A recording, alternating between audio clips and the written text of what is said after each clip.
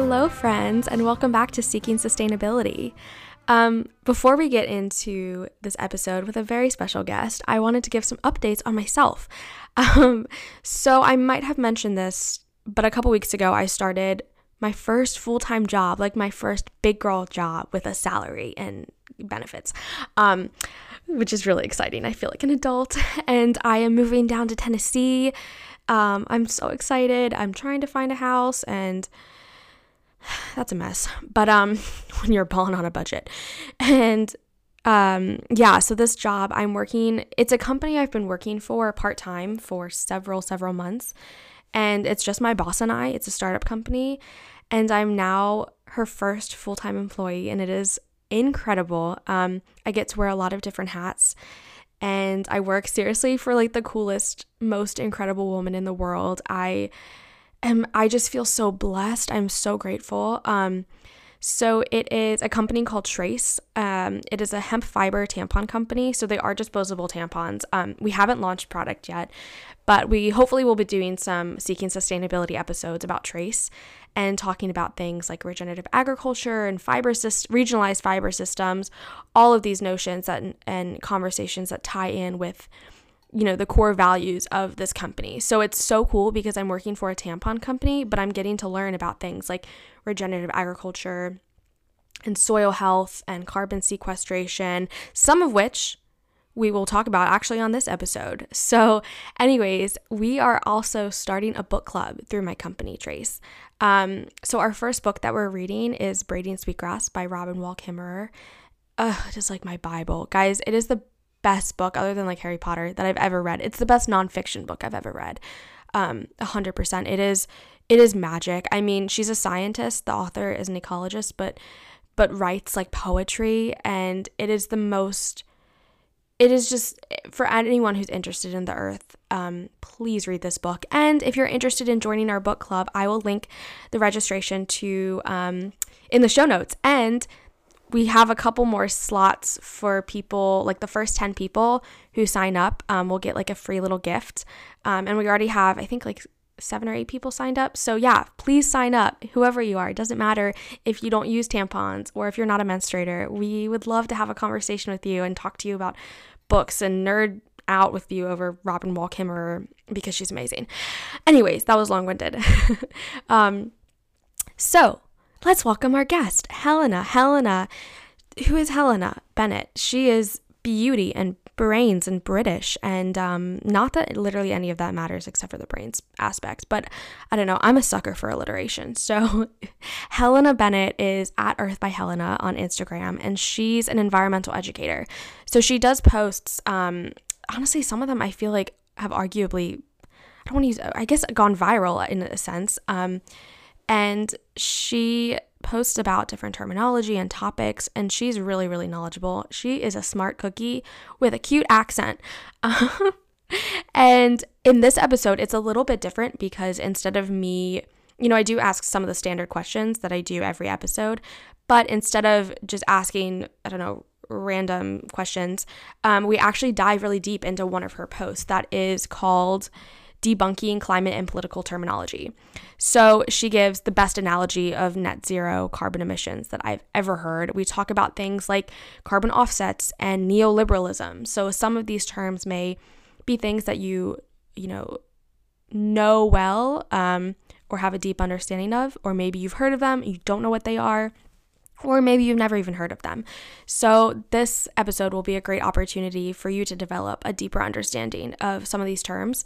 And as always, I hope this episode is inspiring and educational and insightful. And yeah, that's really all. So, God, I'm so awkward.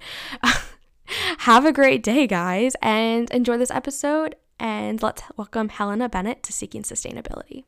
So if, I guess before anything, just introduce yourself and talk about you, how you got into environmentalism, if you will, and introduce yourself, et cetera, et cetera. Cool. Okay. So hello, I'm Helena. I call myself a climate activist, but I actually haven't really done loads of activism like I used to recently, partly because of the pandemic, partly just because of like the type of other work I'm doing instead, which is fine. But that's kind of still my like branding, I guess, on social media. I started getting involved in like environmental activism in like early 2018.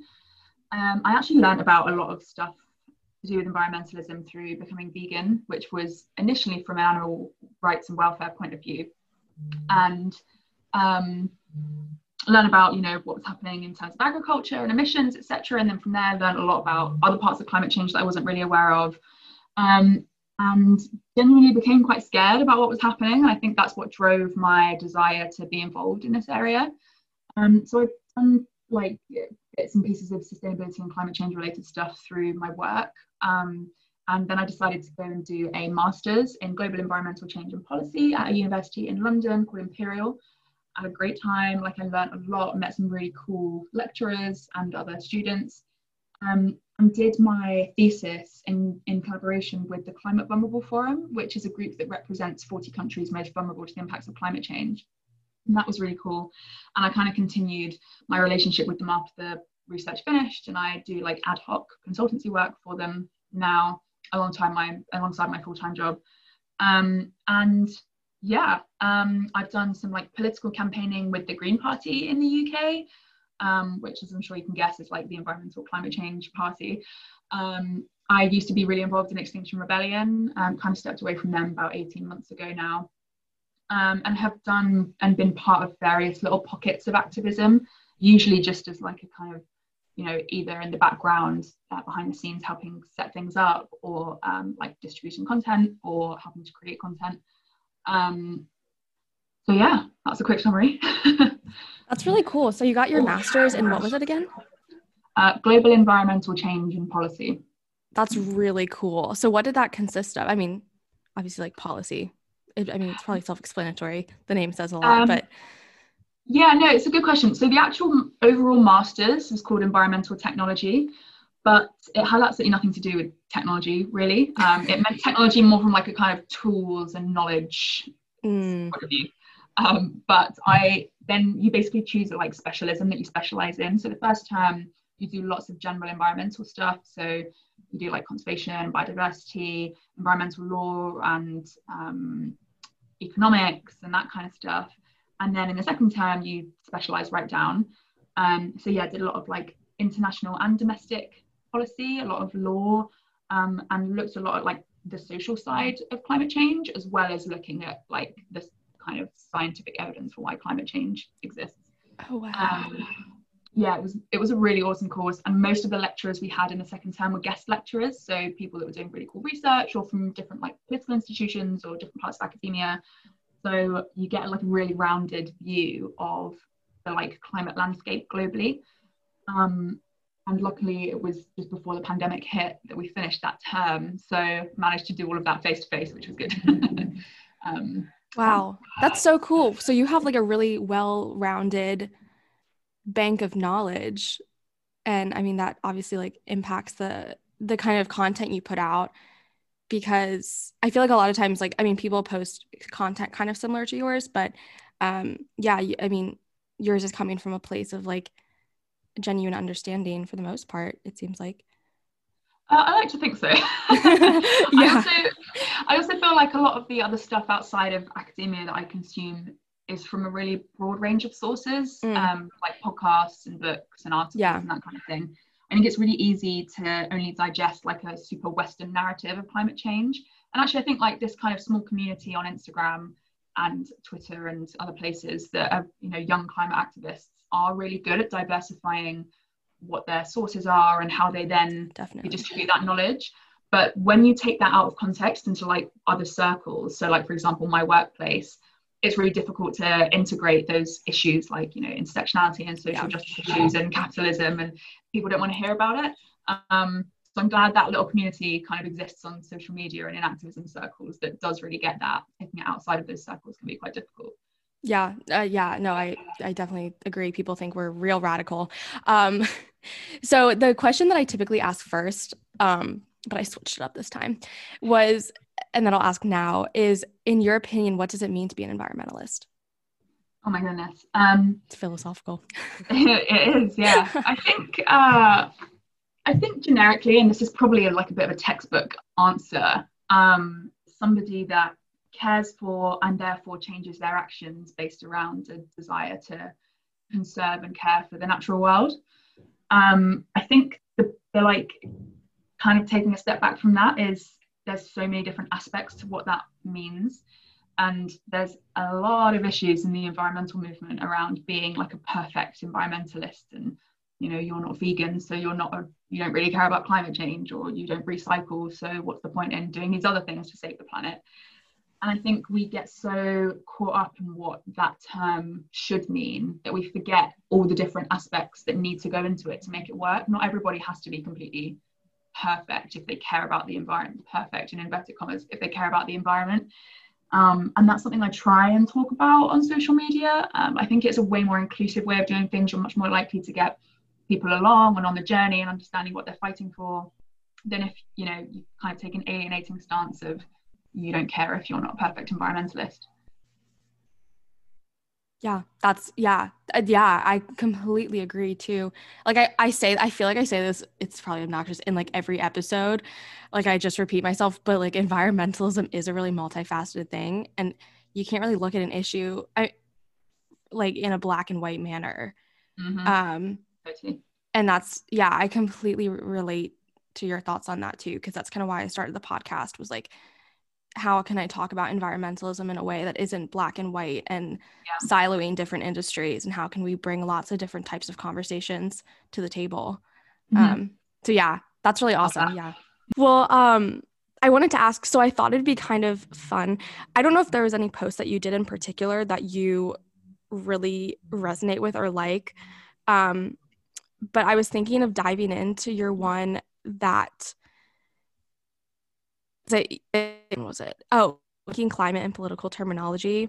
And you literally said in the caption, half a slide is not enough to dig deep into these terms. So I figured we could use this as an opportunity to dig deep. Yeah, let's do it. Okay. I said it's not enough, and I did it anyway, didn't I? Okay. So to dive into debunking climate and political terminology, let's start with, well, first I'll ask, why is it important for people to know these kinds of things? That's a really good question, and I think it's so overlooked, and not just in climate space, but literally like everywhere in life. Having access to higher education is such a privilege, and in a lot of cases, having access to education at all is a massive privilege. I think we really overlook that in countries like the US and the UK, but there's definitely like a kind of the linkages between race and class and income with how many people are going through higher education is really stark. And so it leaves out a whole group of people from like being able to converse because they don't understand certain terminology. So that's like one side of things. And it's just a massive way of like gatekeeping people's ability to contribute to conversations effectively if they don't know how to articulate themselves in a way that will get them to be taken seriously. And that whole being taken seriously thing is like a whole different conversation anyway. But I guess the other side is actually some of these terms, we use them quite blasé, but they have quite a nuanced description behind them that we lose sight of when we talk about stuff on social media in a way that's such a like snapshot of reality. So I just wanted to like break those down a bit so that people can use them a bit more in their own languages and conversations and circles, but B, to kind of like debunk a little bit of terminology that people might be using incorrectly because it's been popularized in a certain way and therefore doesn't really mean what it should mean, or it's being used in the wrong way. That's why I did it. That was a really good description. That was a really good explanation. So let's start with, we don't have to do all of them if you don't want to, but carbon offsetting and net zero. That's a good one. I just read an article about that yesterday that I'm going to send you because I think you'll love it. So let's start there. Cool. I think when I did this on Instagram, is there a little picture of a bath? There is a bathtub analogy. Yep. Yeah. I love that analogy. So for people who can't see this right now, the idea is that imagine a bathtub and there's a sink sink, a plug at the bottom where you can drain water out, and a tap where water can go in. And imagine the tap with water going in as your emissions, and the bath with the water in it is the bath is the atmosphere, and the water is the carbon dioxide or the greenhouse gas emissions. And the plug at the bottom is what we call a carbon sink, so something that draws carbon dioxide out of the atmosphere. And when you turn off the tap of emissions, the bath water level doesn't rise, and you can take the plug out and the bath level will go down, and you can put the plug back in and it will stay still. If you keep the tap turned off, nothing else will come into the bath. So obviously the analogy is describing what happens with emissions. So stopping emitting emissions at all means that no more emissions are going into the atmosphere, full stop. And some will be taken out through plugs. In reality are things like, planting trees, for example. Other ways of sequestering carbon through nature-based solutions like conserving peatlands and wetlands and restoring those kind of high carbon sequestering ecosystems. And then there's other man-made ways of doing it. So carbon capture and storage, or direct air capture, for example, or other weird geoengineering things that just are a big no-no for me. And I think that the issue with carbon offsetting is we're seeing it as a solution to the climate crisis without worrying about the tap and the emissions. So we pull the plug out for a little bit, thinking, oh, great, look at me, I planted a tree because I flew to New York from London, not from where you are, because that wouldn't be very high emissions in comparison. But if the tap's still running, it doesn't really mean anything, because you can take a few emissions out, but the overall level of the bathtub is still going to go up. And I think when we talk about offsetting, in a lot of cases, we're using it as an excuse to continue polluting, when really we don't want the same level of carbon dioxide in the atmosphere. Carbon dioxide stays in our atmosphere for literally hundreds of years. We need to stop the initial emission going into the bathtub, into the atmosphere, while simultaneously pulling the plug. And we're not talking about carbon offsetting like pulling the plug. We're talking about it as in we're going to pull the plug and also keep putting water in the bath. Yeah. That's an awesome analogy and really helpful. I talk really fast. That's such a good analogy. And so I was just reading an article about like basically the carbon market and the intersection with carbon offsets and like agriculture and that whole thing. I'll send you the article, but because you'll love it. But it's basically like carbon offsets are okay, but not when a company is using them, but not changing their business practice. Like they're using them as carbon offsets as an excuse to, I guess, like, I'm not explaining this well, but yeah. Well, that's exactly it. Like so instead of turning off the emissions and not emitting anymore, they're just using something to say, well, those emissions we emitted doesn't really mean anything. But it does mean something, because you're still emitting things into the atmosphere. There's also a lot of other problems with carbon offsets. I mean, this could literally be a whole episode in itself, but just one example is a lot of these companies that claim to be, planting loads of trees to offset your flight emissions, for example, they go into it. There's two main things that are really big issues. One is about taking areas for conservation and tree planting and simultaneously uprooting local and indigenous communities that live in those areas, which actually is way more detrimental from an overall point of view than planting trees. And B, often the trees planted in certain areas aren't native to the land and the ecosystem they're being planted in, and actually do more damage to the local ecosystem and biodiversity than they do to bringing down carbon dioxide from the atmosphere.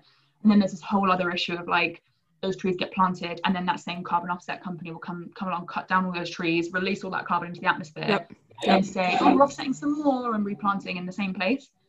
So it's not only is it a bit of an excuse for people to continue polluting, it's also damaging in other ways aside from emissions, and that also isn't really talked about very much in big climate circles. Carbon offsets, that's so funny, because I am planning on doing an episode about that, because that's something that I'm having to learn about, and it's really interesting. It's at face value, it seems like all fine and dandy, but it's used in a way a lot of times that is, companies aren't changing their supply chain or their business practices, and they're just using this thing to put a Band-Aid on what they're actually doing. Totally. So if they're doing that in tandem, purchasing carbon offsets that fund small like localized projects or something, and they're doing that in tandem with changing their business practices, and making adjustments to their supply chain, et cetera, then it's, it's good. Exactly. But yeah, so that's, if you ever want to come on for another conversation where you want to talk about a specific thing, let me know. So we talked about carbon offsets. Oh, the Green New Deal. I know that could also be like a whole podcast in itself. But yeah, Green New Deal. So this term originated in like 2008, I think. And it's basically the way we hear it used most now is in the context of like US politics, specifically more left-wing politics, as a solution to the climate crisis from a political point of view. It's a play on the New Deal that was brought in by Roosevelt in the 30s. Yeah. After the Great Depression. I was like, did I get the year right? 20s or 30s? 30s. The Depression was in the 30s. Yeah. Yeah. Okay. And basically, the idea of it is that it's a big stimulus to the economy to get things moving again. And the reason it's got the word green in front of it is because all the stimulus investment would go towards green things. So it's kind of like a transformative plan for the whole of politics. It's been used in other countries as well. Like we have people lobbying for a Green New Deal in the UK. But the way that most of us, I imagine, have heard it is from people like AOC and Bernie Sanders and Ed Markey. So they're the ones that are kind of pushing and being real advocates of it in the US. And the idea of the Green New Deal fundamentally is to completely transform society to be more green. And that encompasses all types of industries. So from like central government to transport to agriculture to how we consume to how we, live our lives day to day, to how we distribute finances, to how we talk about things, how we're educated. And it's not like something you can take one bit of and implement it, because the whole thing comes as a package that together really transforms society.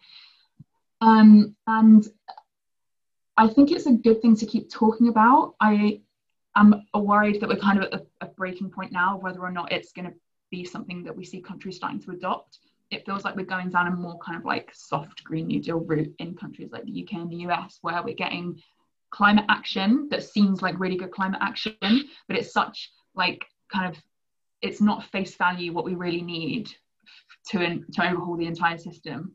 And that's a massive shame, because it's such a missed opportunity. And I think, especially in the US, there's this whole narrative around like, oh, it's a communist agenda to take money off the rich, and like there's so much false narrative around what a Green New Deal actually is, which is a huge shame. But that's the kind of gist of it, I guess.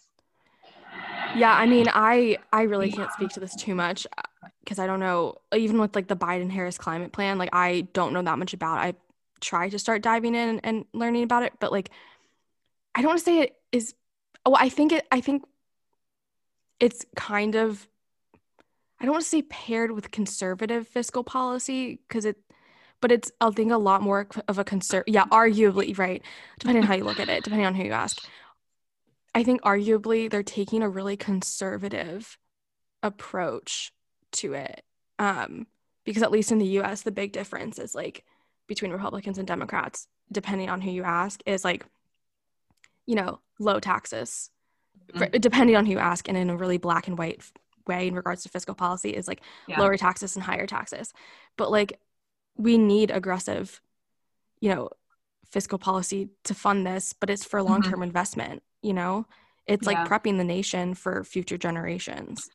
I think there's a real missed opportunity in a lot of countries, and kind of on the global stage as well, to paint like various pictures of the future and telling people, and this is just a massive failure of governments everywhere anyway, but explaining to people why certain things are being done, why certain policies are being brought in, why certain things are being taxed. And it's usually for the people's benefit in most cases.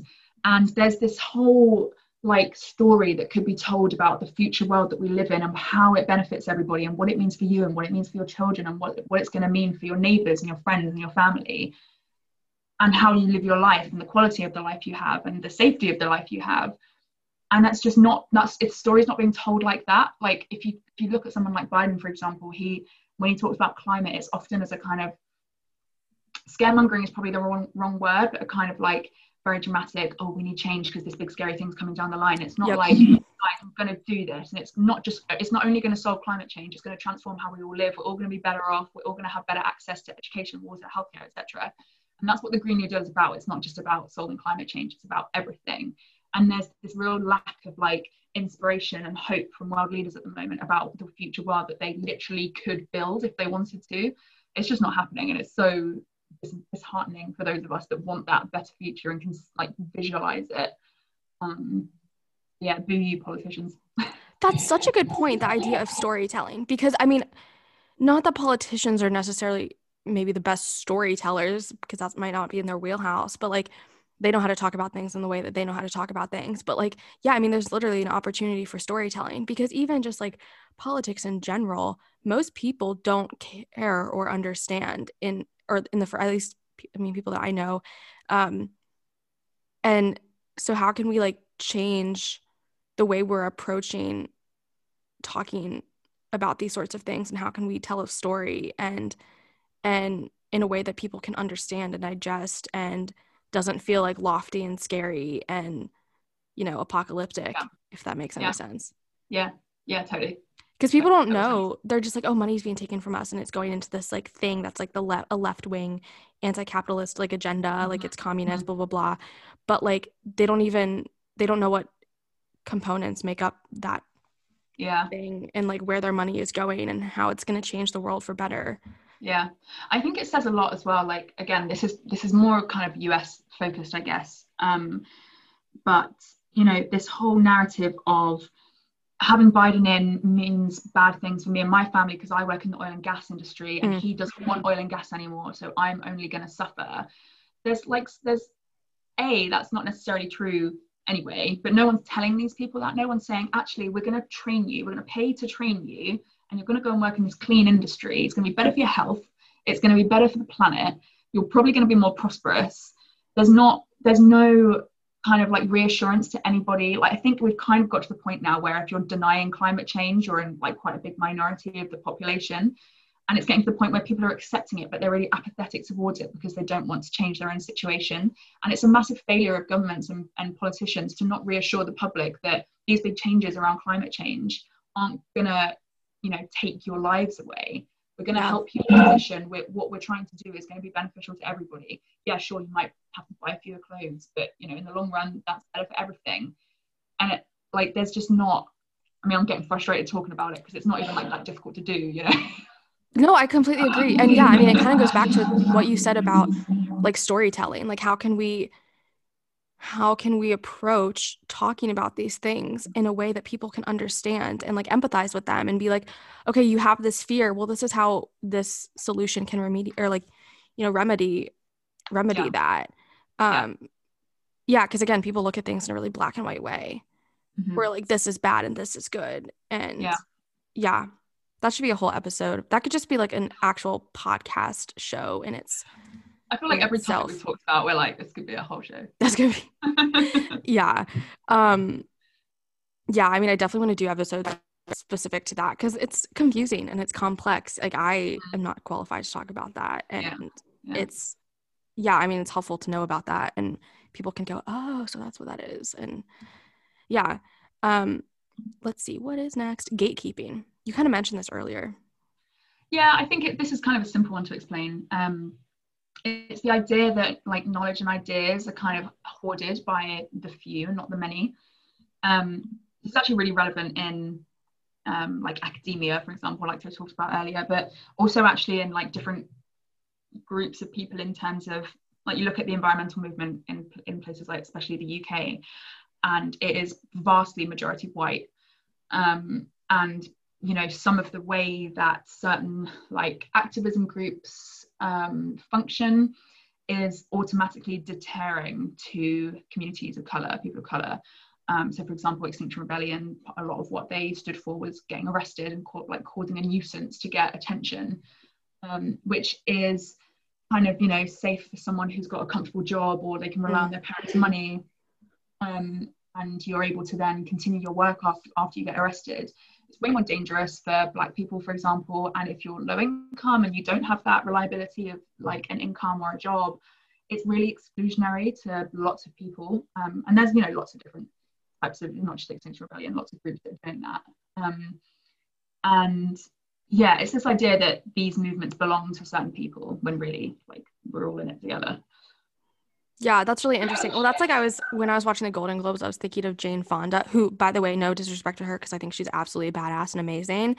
But I was thinking about how the time she got arrested and how she was just gonna like able to continue life. I think like, Yeah. and again, no disrespect or shame to her, but what you were saying, yeah, I mean, it's kind of glamorizing that. Yeah, for sure. Do you see a difference between the environmental movements in the US and the UK? I think just based on the makeup of like ethnicities, the US, the prominent people in the US, like youth climate movement that I know, feel more diverse. Having said that, I can think of some like really, really brilliant activists in the UK that aren't like white middle class. But I think, you know, we don't have what you would call like Indigenous native people. We have like very small communities of, you know, Welsh people that speak Welsh only and would call themselves like native to Wales, for example. So I think that's a massive part of it. And given the role that like Indigenous people play in protecting the environment, that's a huge part of the movement in the US that just doesn't really exist here. So yeah, I would say it is probably more diverse, but that's just because of the makeup of people, perhaps.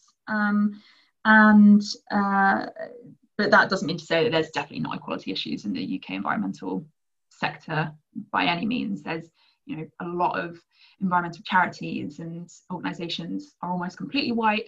The representation at the very top level, especially, is just dreadful. So yeah.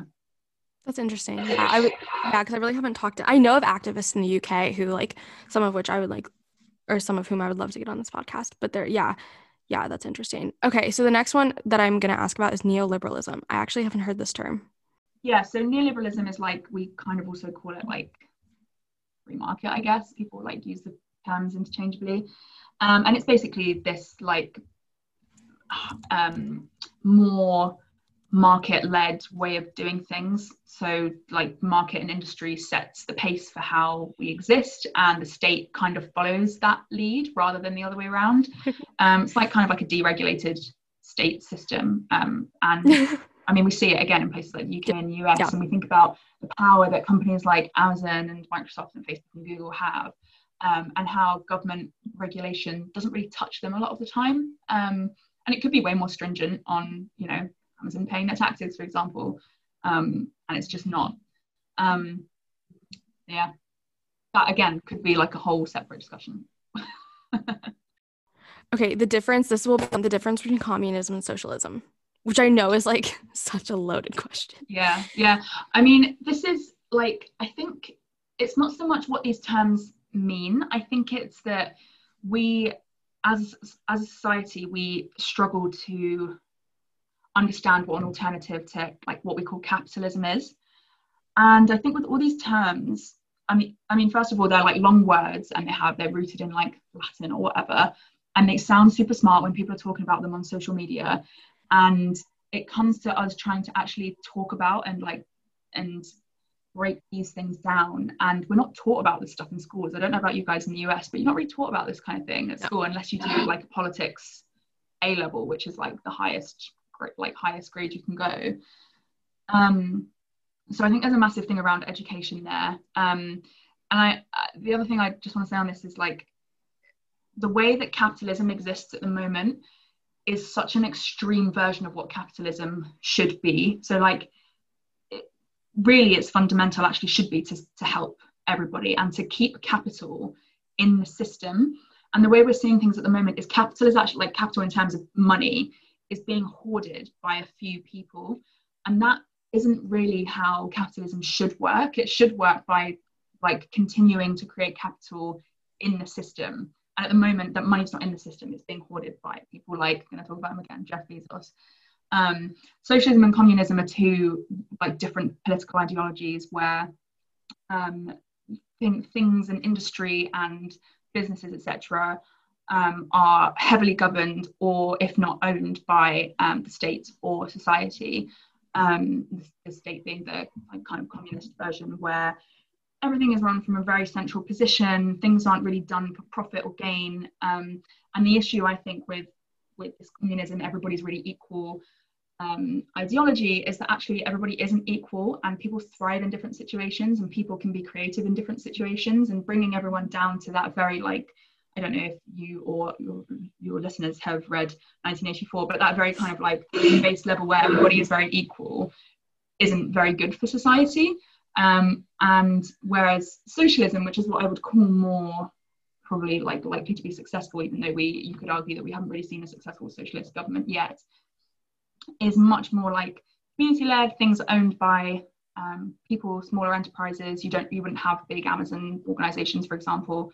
It's kind of like decentralization and deregulation of not deregulation, decentralization and devolution of like big powers. So like, you know, in terms of climate, that could mean like sharing car rides to work with your little community, or having like a community urban farm, or having community powered energy source. Like those kind of ideas is what thrives in that scenario. But I think the main thing around these issues is we're not taught how to understand them properly, and therefore they're used in contexts in which that's not right, basically. So yeah. Do you have any favorite resources, books, or things that you would recommend to people who are wanting to dive into all of these different topics? Yeah, I think this is probably not like a conventional way to answer this, but I actually think YouTube is such a good resource for this stuff. I agree. Like, it's all well and good reading a theory on like political ideologies, but watching a YouTube video that's super visual and can give you like, a YouTube video that's super visual and can give you good like you know, graphics and like dynamic ways of understanding things, I actually think is way better. So honestly, I would just have a look on Google, like, what does it mean for a society to be communist? I can guarantee you there'll be tons of videos on there explaining what it means for people. There's a really good one, I'm going to try and remember the video and send it to you so you can link it in your show notes, but a really good one explaining like wealth inequality, and it uses oranges and orange juice as an example. And I just remember watching that a couple of years ago and being like, oh, it makes loads of sense. All this kind of stuff makes loads of sense now. And for me, I just find it's much quicker, and like there's lots of resources out there if you want to go into like deep political ideology, but I think in terms of getting a good grasp and a good understanding is watching YouTube videos. It's like your bathtub analogy. Yeah. It doesn't have to be like complicated or overtly intellectual for it to be valid. Yeah, 100%. Yeah. So my last question is, as an individual and an environmentalist, what gives you hope for the future? Oh, so many things. Oh, that's good. I guess what we were talking about before about like building this kind of future, telling this story of a future world, I envisage that as good and equal access and opportunity for everybody, doesn't matter who you are, but not ignoring equity, which is this idea of, you know, different people have different needs, and being able to treat people differently and behave with them differently and provide for them differently depending on their needs. I'm talking about from like a kind of, you know, government and state point of view, but also from an individualistic point of view. I love an idea of having a much more community-based society. And all these kind of different things I'm saying naturally lead themselves to being climate solutions as well. Obviously, a future without fossil fuels is the kind of, you know, dream, I guess. But it doesn't just mean a future without fossil fuels full stop and something else filling the gap. I mean like disintegration of this idea of like, you know, big tech and big organizations that are taking control and leading things and setting the direction for how society moves. I'm thinking like, you know, super decentralized, very community, people, social led, a world in which it doesn't matter who you are, where you come from, your opportunities and access are completely equal to everybody else. It's a total pipe dream, obviously, at the moment. Will we see it in our lifetimes? Don't know. Like to think so, but I also definitely am way more of a pessimist about this stuff than I was a couple of years ago. So. That's really interesting. I mean, that's a good answer. I mean, like, I think a lot of people would say like, oh, that's a really idealist kind of thing. So it's interesting that that you say that, but sometimes idealism is healthy. But that's all. I mean, if you don't have that ideal to try and get to, like, at least you could make it halfway and be better off than you were before. If you set yourself for like, I'm not going to dream very big, you're not likely to get very big. It sounds super corny, but I really do believe that. Thank you again, everyone, for tuning in to this episode of Seeking Sustainability. If you enjoyed this episode or any others that you've listened to, then make sure to follow the podcast on whatever platform you're tuning in from.